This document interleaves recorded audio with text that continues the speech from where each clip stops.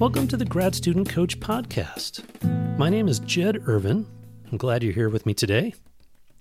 Had to take a longer break than I meant to between the previous episode and this one. I had a work deadline come up that demanded my full attention. Actually, a couple of things came up, but I'm back now and I'm going to finish off the three-part series we started focusing on conflict over ideas.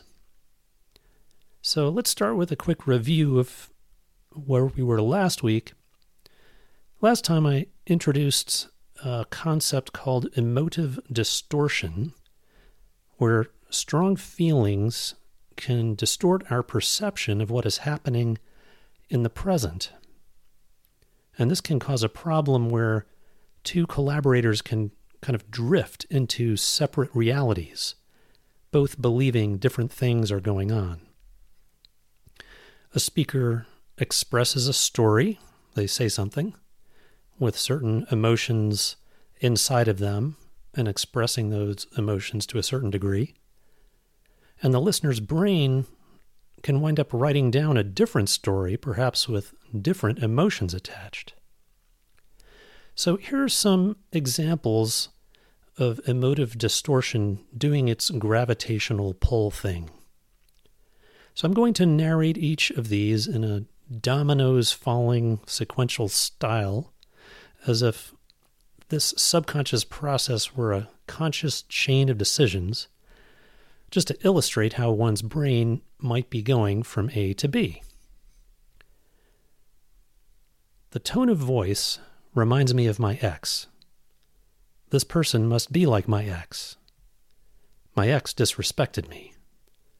I'm feeling disrespected. This person is disrespecting me. And here's another one. That fragrance is the same fragrance that my backstabbing coworker used to wear. This person is like my backstabbing coworker. I can't trust this person. Here's a third. The tone of their laughter reminds me of when I was laughed at by that bully when I was little. I don't feel safe. I can't trust them. I'm not comfortable working on this team.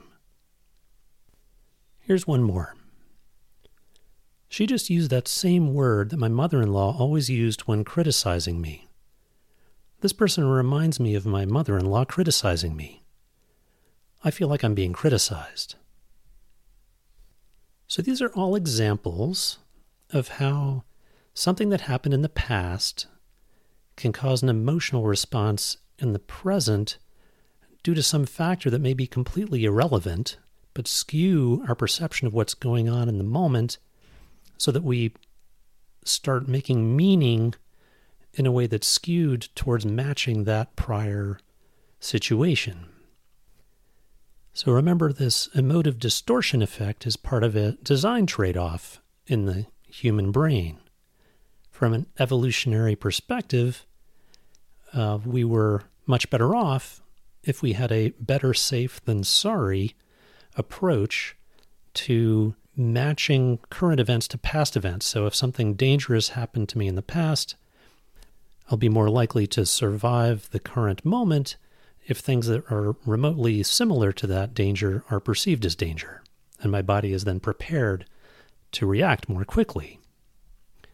So this is why we were able to survive, but it's a little bit of a sloppy mess in that the brain doesn't know, for example, that the odor of perfume is not important.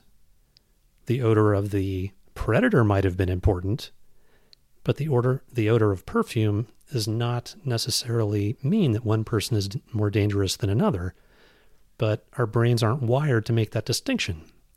So we're left with this trade-off. We get to survive. We get to experience the richness of an emotional life where we feel things. We can feel great. We can feel horrible. But sometimes those feelings are skewing our perception of what's going on. So last episode, we talked about how this emotive distortion effect led us down a road where we converted our central question of that episode, which was, how do we work through disagreements over ideas in a way that strengthens the collaboration rather than making it more difficult? That was the central question. That became, how can I best ensure that I don't tell a story that can be interpreted as being about the other person? So there were some intermediate steps I left out here, but that was where we wound up last time at the end. And the answer to that question was to use what I call the no-person point of view. And in our example with Nathan, where we were talking about lab availability, the no-person point of view story was lab availability is a key issue. And the story doesn't mention people because there's no reason to make it personal. Or I can use a first-person point of view where I'm the object in the sentence and not the subject. So last week's story would be something like, lab availability struck me as a stopper. So using one of these two viewpoints to tell whatever our truth is greatly reduces the risk of activating emotions in the other person that are strong enough to distort their interpreted meaning of what I'm saying. Now, okay, let's roll around in this some more. So I'm going to bring up some criticisms that I might hear from me talking about this way. So one criticism might be, isn't this just coddling people? It's like walking on eggshells with the goal of not hurting the other people's feelings at any cost.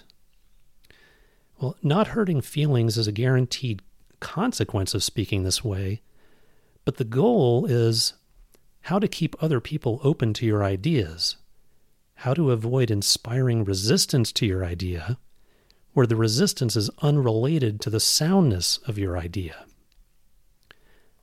So think of it in linguistic terms. If I told you that in 10 minutes I could teach you a dialect of English, that if you speak it, your collaborations would be pretty much guaranteed to avoid the repeated cycles of unintentional relational damage and repair that could happen when speaking traditional English, I'm thinking you'd likely go for it. And that's kind of what I'm doing with this technique. All right, another criticism. I use the second-person point of view all the time, which tells other people's stories, when working through disagreements, and it's never been a problem.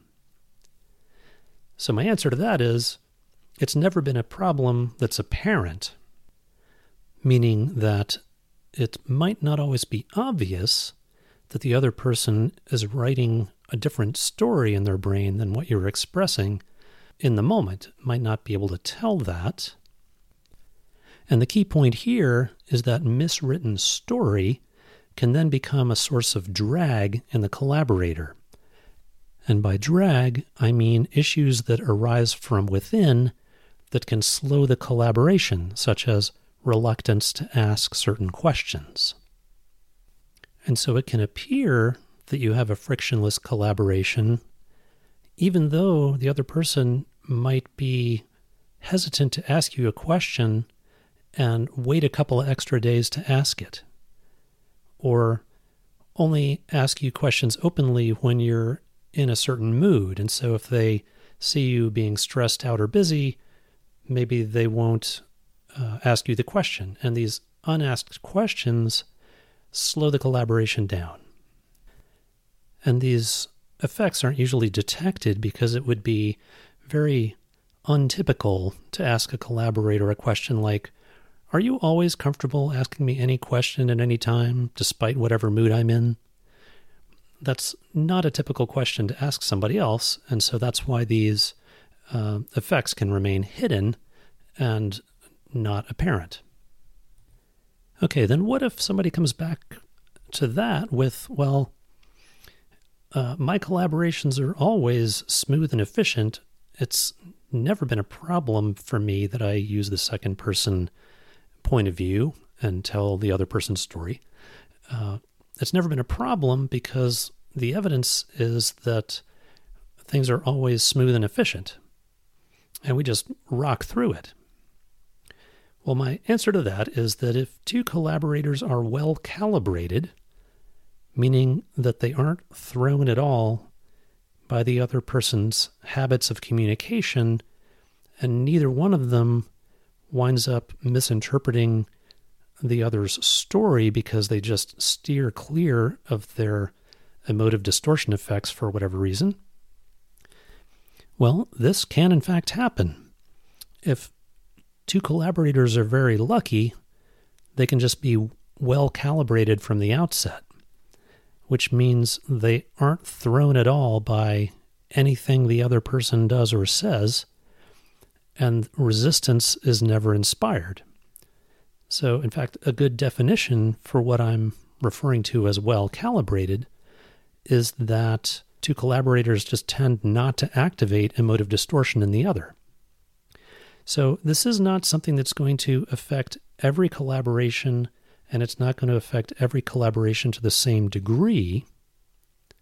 But the point is that when I've seen other people having problems working through a difference, it's often when they wind up telling each other's stories, getting caught in each other's emotive distortion, and getting pulled away from the task at hand and getting pulled into the past, into some past story that's not really relevant to the present story. All right, there's another base I want to cover, and that is revisiting the notion of resistance. So I talked about that reflex to correct, that reflex that arises when a listener perceives that I'm telling a story about them that doesn't match the story that they've written about them. Well, I left out an important detail here. What if the listener has a story they've written about themselves that goes something like, I'm incompetent at skill X?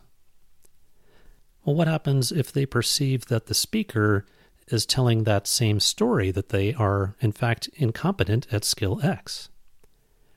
Well, in this case, the story does match. Well, there will still be resistance, but that resistance is not coming from that place of cognitive dissonance that arises when a story is not matching, but instead it's going to be coming from that I wish this weren't true about me ego defense and the negative feelings that would be hooked into that inner story. So there will still be resistance, it's just coming from a different place. However, the good news here is that that form of resistance is also avoided by using the no person or first person as object form of truth-telling. All right, let's do some more examples. Last week we didn't have time to do many examples of taking a second-person story and converting it into a no-person story or a first-person as object story. So I'm going to run through a bunch of those. First example, you spilled ketchup on your shirt. Becomes, there's a ketchup stain on your shirt. Second example, you want too many people to come to the wedding. Becomes, 150 guests at the wedding feels overwhelming. Next, you missed a spot. Becomes, here's a spot that needs a second pass. Another example. If you can't see the sense in that, then I don't know what to tell you. Becomes, there's a disconnect somewhere in the way we're talking through this. Another one. You're wrong about the numbers. Becomes, those numbers don't line up for me. Your plan won't work. Becomes, issue X is a stopper. And finally, you obviously don't care about safety. Becomes, there's a danger in this approach that jumps out at me. So in each of those examples, it was a story about the other person that was being told, and we shifted it to a story about the issue or about the issue and its effect on me. All right, next on our agenda here is I want to take another walk through emotive distortion land.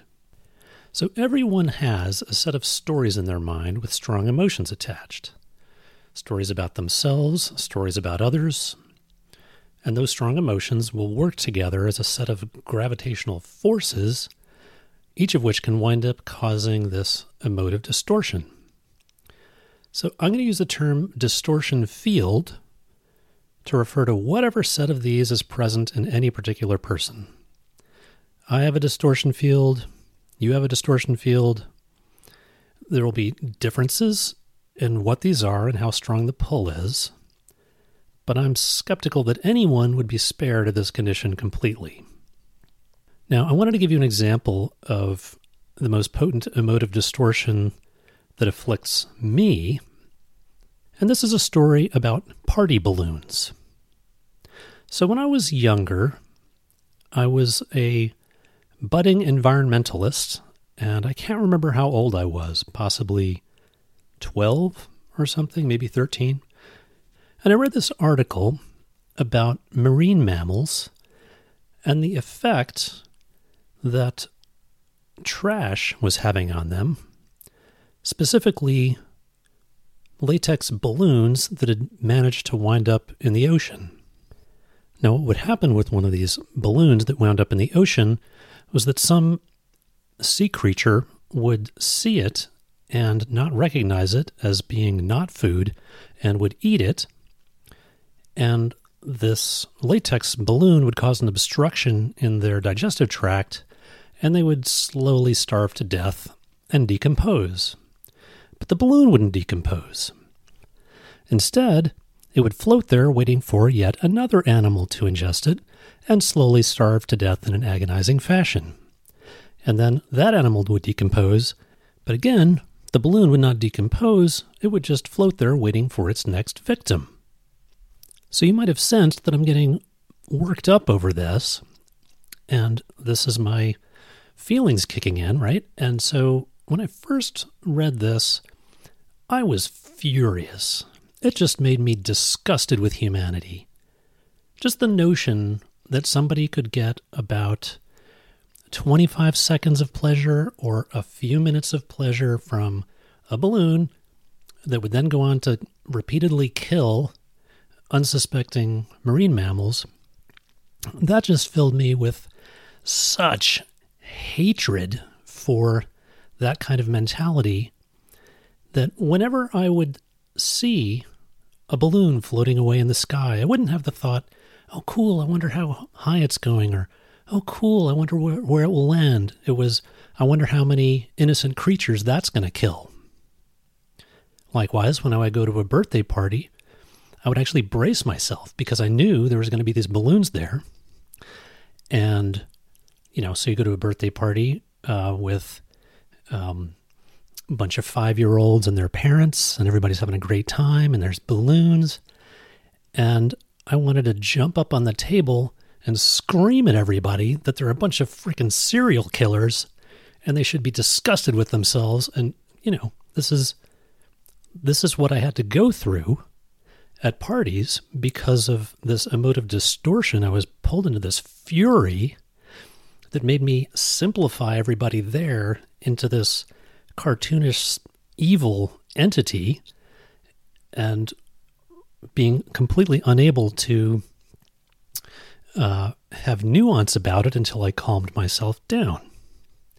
So this is an example of emotive distortion. I read something, disturbed me greatly, made me irate, see something about it later that reminds me of that feeling resurrects, and my impression of what's going on in the moment is that I'm sharing a room with a bunch of callous, irresponsible people who just want to have fun at the expense of everybody else. When in fact, none of those people probably knew that there was a chance that one of their balloons would wind up there. And in fact, not every balloon goes off and winds up doing this. But the feelings are so intense when I would see a balloon go up, that was what was going to happen with that balloon. So that's my personal, I think my top story of emotive distortion, at least that I'm aware of, from my past. Now, fortunately, I never took the opportunity at any of these parties to jump up on the table and scream at people. And because I was able to refrain from that, I was invited to other parties that happened later. But boy, did I want to scream. Okay, well, I hope you enjoyed that little ride. It's fun to get animated there for a bit. So by now, I think you probably have a pretty solid understanding of what this emotive distortion is. And perhaps I've convinced you that in all likelihood, you have the same situation, you're living in the same condition. Well, if we accept that we have this emotive distortion field, is there anything we can do to prevent others from wandering into our distortion fields and pulling us off the problem at hand or pulling us into misunderstanding what they're saying? Well, I have had some experience with this. So consider someone you've interacted with who was difficult to get along with. A difficult personality.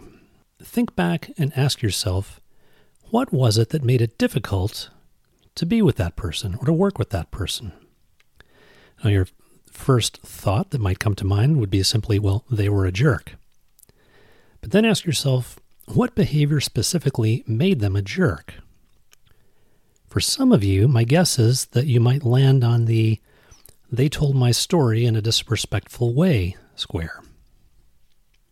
So when I need to engage with someone who has that habit, and I know that it's going to throw me into a mode where I'm not going to be able to take in what they say, the way I keep them from throwing me off is by asking them questions in a way that leads them to tell a no-person truth. For example, let's say I have a collaborator who knows more than I do about something, and I need their advice.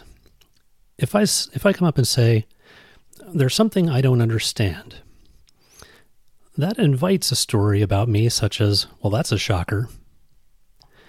But instead, if I say, what's your thinking on the merits of technique XYZ? That leads them to the good place, the place of relevant information and helpfulness. Talking about the issue instead of me, or saying something in a way that my distortion field kicks in. If my distortion field kicks in and I become angry, the value add that they could be providing me is compromised because I might not be able to follow or take in what they're saying. I might miss out on the good that they have to offer. Next on our tour of facets of this topic, I want to talk for a minute about the anxiety that comes up around differences of opinion. I'm fascinated by this. Why is it? Why is it that we care if other people's ideas are different than ours? Well, I apologize in advance if I'm being redundant, and I've covered this before to some degree, but I want to roll around in it with more detail, just because it's so fascinating to me, and you might get something from it. So here are the thoughts that I have about why we get anxious when other people have different opinions.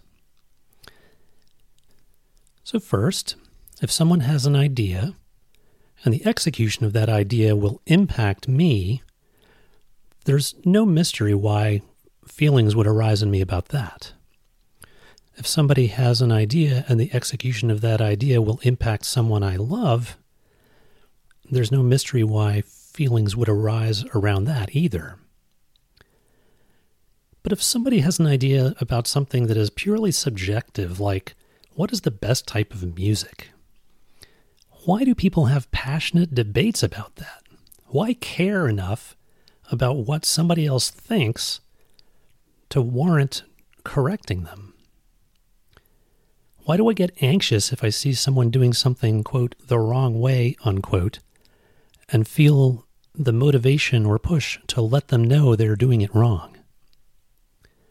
So one possibility I've thought of is it's stressful to learn you're wrong about something because perhaps that has implications for your ego. Another possibility, it's stressful to learn that your map of the world is wrong, your map of reality, because in essence, that means if your map is wrong, you're essentially lost. And being lost is very stressful.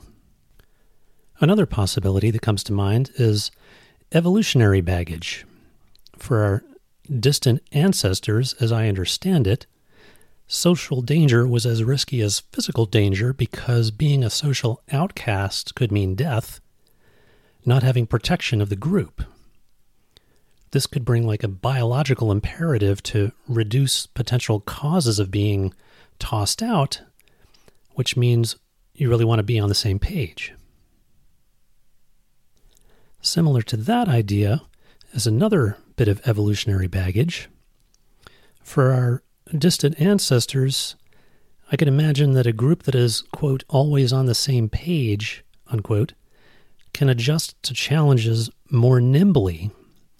Having to work out differences of opinions at every turn slows the group down. So again, this could be another biological imperative to be on the same page, to be at consensus all the time, or to have the urge to regain consensus. So for whatever the reason, it strikes me that this is what drives communities to form around belief. It's just stressful to hang out with other people who believe different stories than us, in large part because of that powerful urge to, quote, correct, unquote, the story. If you're with 30 other people all the time and they are constantly saying things that you think are untrue, you're in a constant state of anxiety of wanting to correct, and it's just exhausting. It's so much easier to be with people who believe the same stories. So I think some of that's got to be what's going on anyway. And so I believe that our evolution leaves us with impulses that can undermine our collaborations.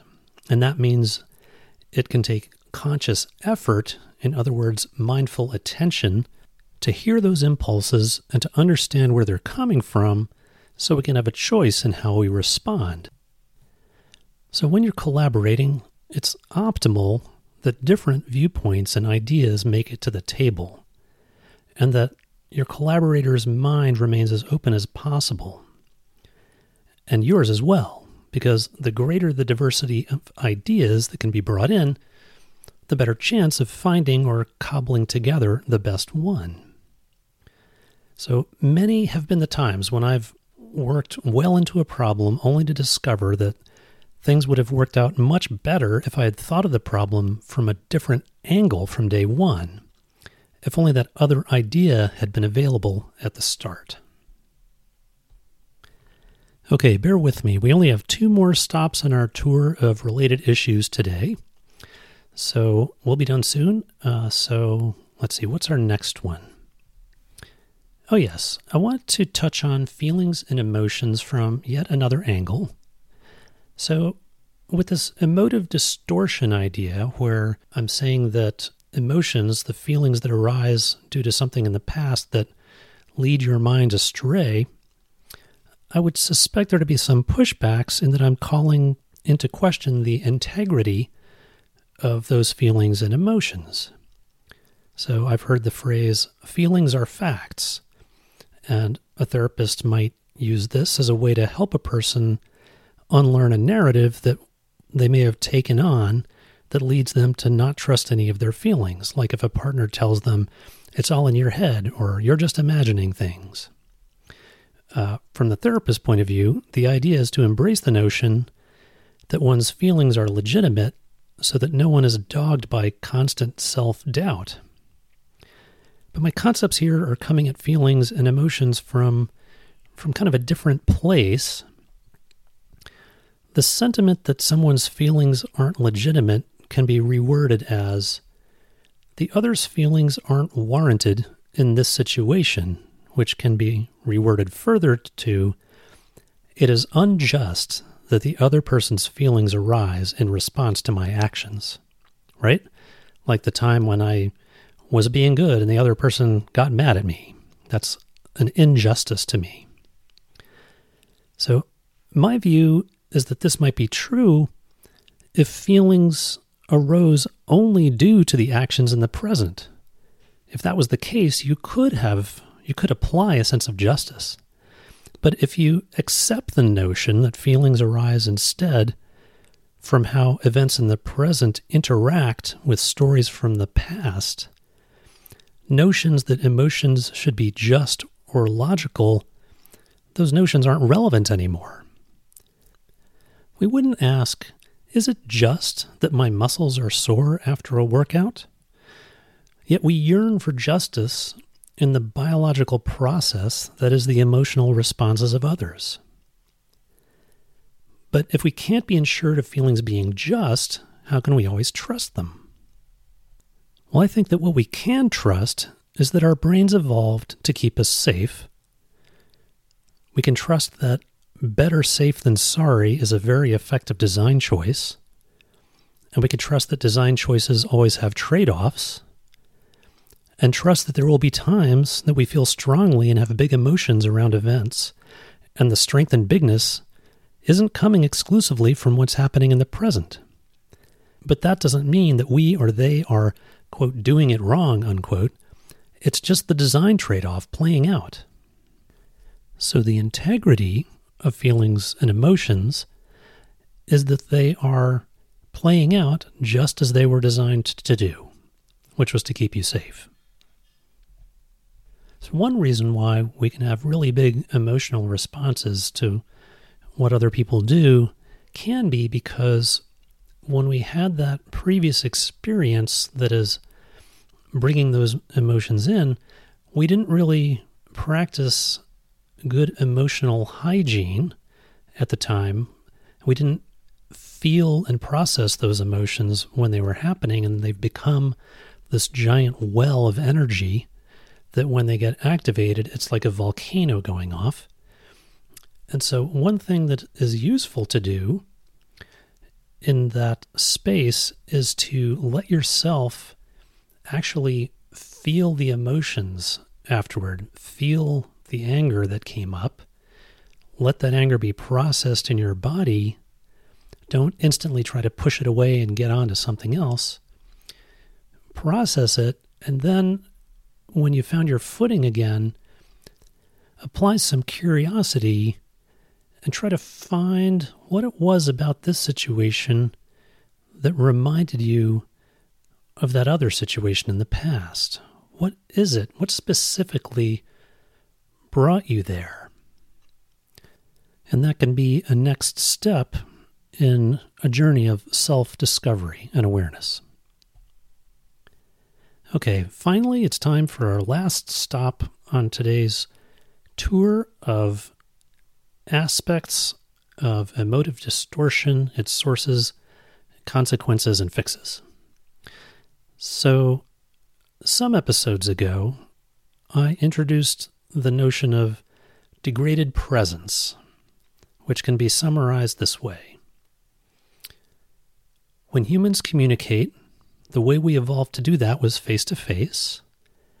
Much of the information flowing back and forth between people that is used to make meaning out of what is being said is in fact flowing between the feeling brains in each person, the part of the brain that is evolutionarily older than the rational part of the brain. I use the term presence to capture the notion that we are highly tuned into each other, we are present with each other, we are fully aware of each other's emotional states.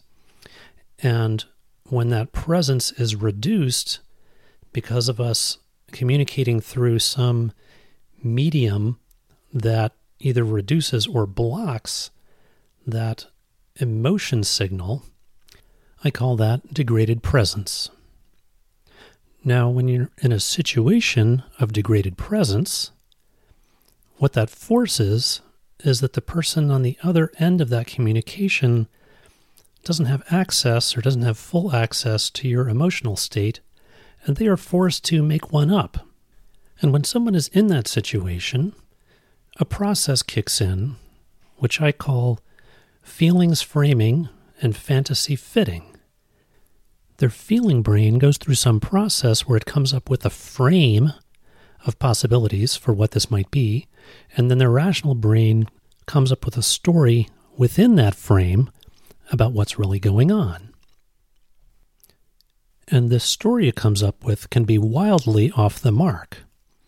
With degraded presence in play, like writing an email to somebody, you might try to write an email that is charitable or flattering to them, and they might read it as being hostile and insulting. Now let's think about that process of framing, coming up with the frame. So what sources does the feeling brain have to call upon to come up with that framing, that emotional reality? Well, lacking the signals coming from the sender in an email, for example, with that signal missing, it might use whatever the mood is of the moment. So if a person receiving an email just happened to have stubbed their toe a few minutes before, they'd be in the state of agitation, and that would heavily influence the emotional reality that they would pull into play.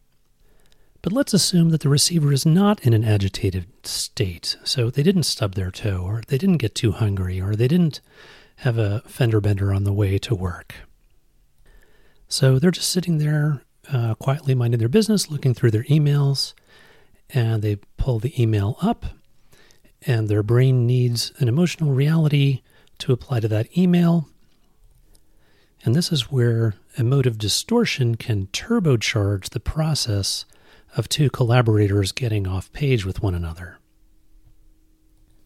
So if there's any word or phrase or anything about the way that email is put together that somehow is reminiscent of some past experience that has big emotions attached to it, those emotions will start to express in the present, and the gravitational pull will kick in, and the meaning-making process will be pulled in that direction. The frame that is then used in the present will be the same frame as the story from the past. And then it becomes very likely that the brain will write the story as that bad thing from the past is happening again. So let me throw out an example for this email case. So let's say in the past I knew somebody who was maybe a public figure or somebody I saw on television, and they were all full of themselves, and they really irritated me because they were so conceited or something, and they were always using these big words. And let's say that one of the words they would often use is the word bailiwick. So whenever I hear the word bailiwick, I'm instantly reminded of this annoying person. So if some collaborator sends me an email and has the word bailiwick in it, immediately those feelings of that annoying person are going to manifest in me, and I'm going to be in a state of being annoyed when I'm reading that email, and that is going to change the meaning of that email for me as it becomes a story that my brain writes down. So, all this points to the best way to bypass these problems with degraded presence, because we all have to communicate through these channels that have degraded presence.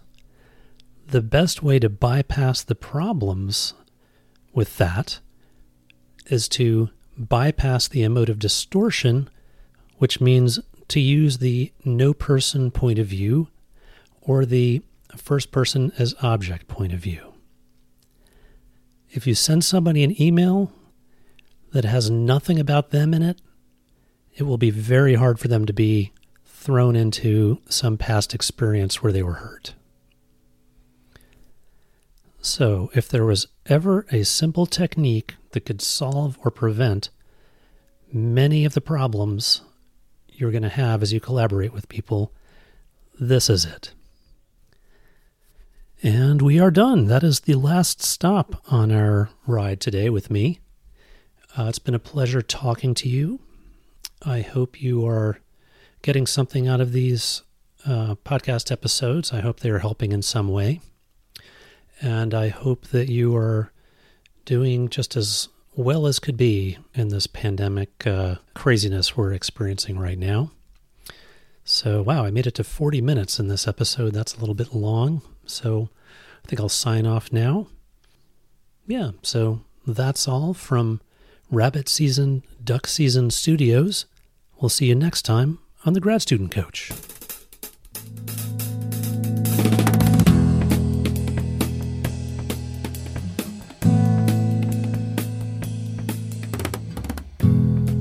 To help me keep this podcast going, you can support it at patreon.com/gradstudentcoach. There you can access additional resources and join the community to help guide content of future podcasts. You can also follow me on Twitter at GradStudyCoach.